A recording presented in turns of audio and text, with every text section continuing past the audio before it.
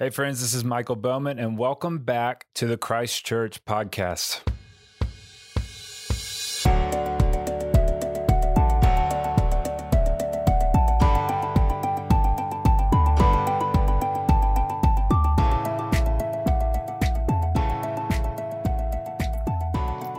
Grace and peace, and it is sure good to be with you today. We are continuing on in our walk through the Apostles' Creed.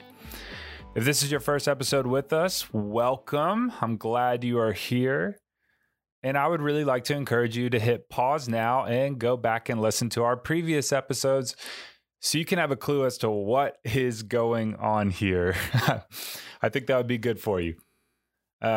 For those of you who have been walking with us, we have made it to the next line in the Apostles' Creed, where we affirm together as the church that we believe also in Jesus Christ, his only Son, our Lord. Remember last week we were walking through the very beginning of our creed. I believe in God the Father Almighty, maker of heaven and earth. And now we have gotten to that next line, and in Jesus Christ, his only Son, our Lord. Pause there.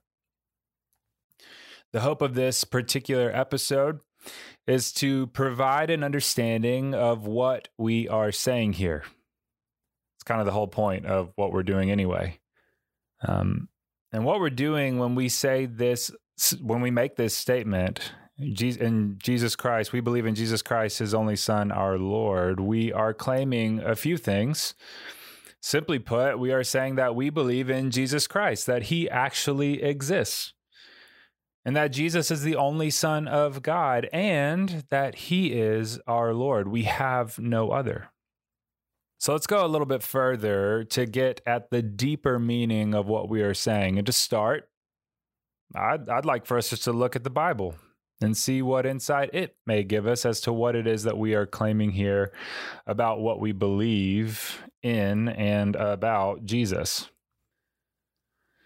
Well, you may remember in Matthew's gospel, specifically Matthew 3, that Jesus was baptized by none other than John the Baptizer, John the Baptist. And it is an incredible scene here. Matthew tells us that Jesus shows up from Galilee to see John the Baptist, in fact, to be baptized by John the Baptist at the Jordan River. That's where John was hanging out. He was baptizing people all the time. And John, which is, by the way, how he got his name, John the Baptizer, but John would have, Matthew kind of throws this little line in there, he would have prevented Jesus from allowing this to happen, that he actually felt like Jesus should be baptizing him, but Jesus says, no, you're supposed to baptize me. Let's fulfill this whole prophecy and blah, blah, blah. Here we go. John the Baptist ends up baptizing Jesus in the Jordan River. That's why Jesus went. And when Jesus comes up out of the water, the Spirit of God descends upon him like a dove. And Matthew uses this language, he alights on him, or the Spirit rather alights upon Jesus, which is beautiful language. And then a voice from heaven speaks. God the Father speaks and says, "This is my beloved Son, with whom I am well pleased." If you need a biblical explanation of what we are saying when we state in the creed that we believe in Jesus Christ, his only Son, you don't really need to look much further than this right here. This is my beloved Son, God the Father says, with whom I am well pleased. As far as where we might get the claim that Jesus is Lord, well, there are plenty of places to go in Scripture, like a whole lot of places. But I'd like us just to take in what some of his own followers said about him and this topic of, or this claim rather, that Jesus is Lord.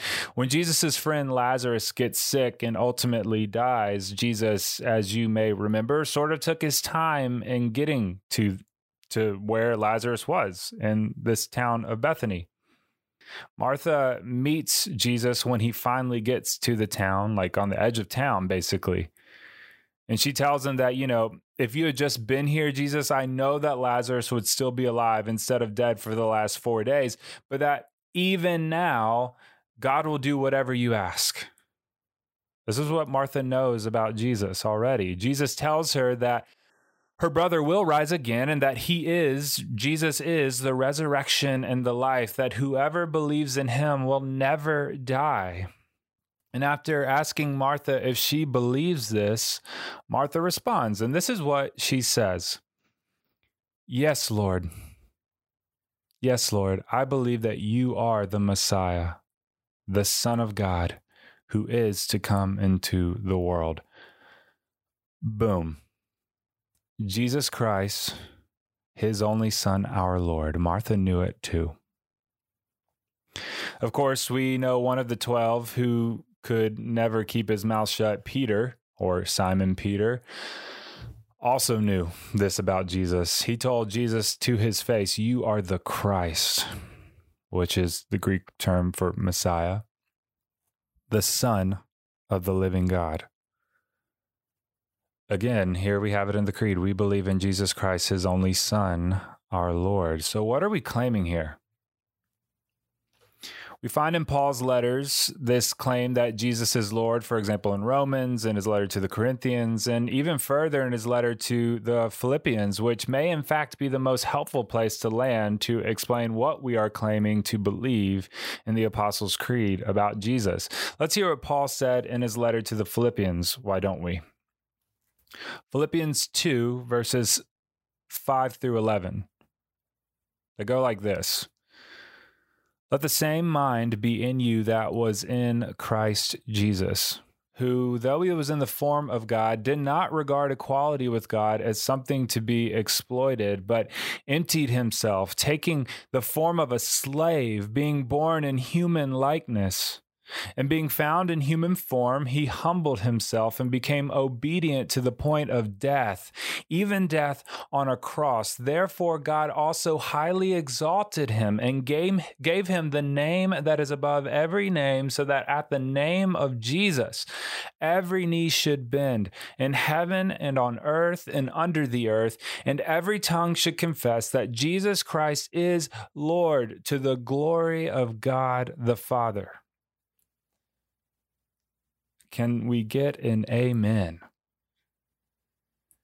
In his letter to the Philippians, the Apostle Paul quotes what many believe to be the most ancient of hymns in the church. That's what we just read from.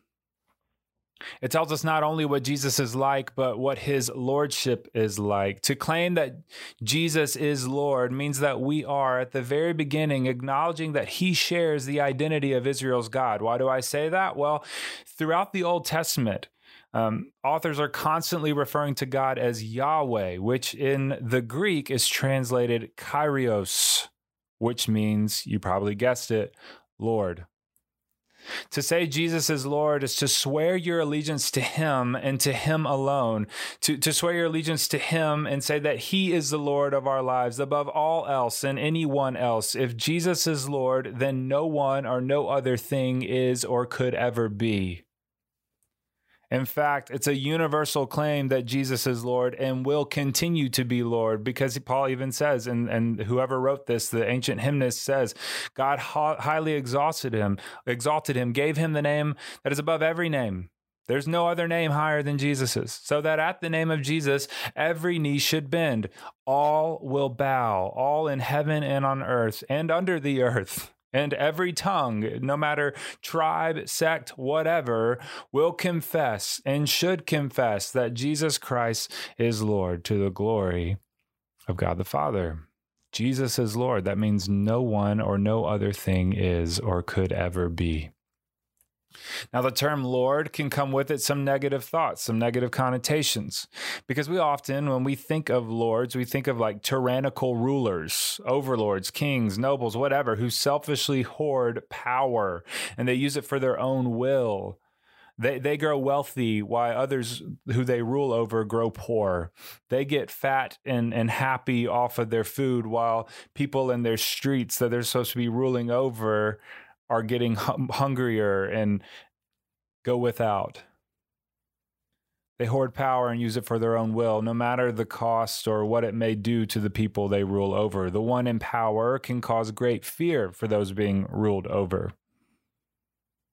But this is not so with Jesus. This isn't how Jesus operates as Lord. Again, let's go back to this ancient hymn that Paul quotes to describe Jesus and his lordship. It goes like this at the very beginning: though he was in the form of God. Remember, Jesus is God. That's the claim we're making here. Though he was in the form of God, he did not regard equality with God as something to be exploited, or as some translations say, as something to be grasped or held onto or hoarded. But instead, he emptied himself, taking the form of a slave, being born in human likeness, and being found in human form, he humbled himself and became obedient to the point of death, even death on a cross. This is the beauty of what we are claiming in the Apostles' Creed, that Jesus is the only Son of God and that Jesus is Lord. As Ben Myers, who I've quoted before, points out, the real centerpiece of the Apostles' Creed is not a doctrine, but a name. Jesus Christ is Lord. Our whole faith centers upon a real, lasting, intimate, and personal relationship with him. Jesus' lordship is personal, it's intimate, it's real. He does not hoard power, but he offers his power to us. He doesn't hoard it up, but rather, as we find in this letter to the Philippians, he empties himself of it. He gives it freely. He's not selfish, but rather he is the definition of selfless. Instead of fear, he incites hope. Instead of exploiting those he rules over, Jesus serves them. Think of that scene in the upper room where Jesus puts the towel around his waist, takes the basin and fills it with water, and he washes the disciples' feet. He's a servant leader. Instead of enslavement, Jesus frees and liberates. And in the light of the claim that Jesus is Lord, we find that all people are our brothers and sisters, no matter who they are. There's no longer Jew or Greek, slave or free, male or female. We are all one in Christ Jesus. At the very heart of the Apostles' Creed, we make the most universal and bold claim that we possibly could. And this claim is what everything else in this creed that we will go on to talk about revolves around. Jesus. We believe in Jesus, the only Son of God, our Lord. Period.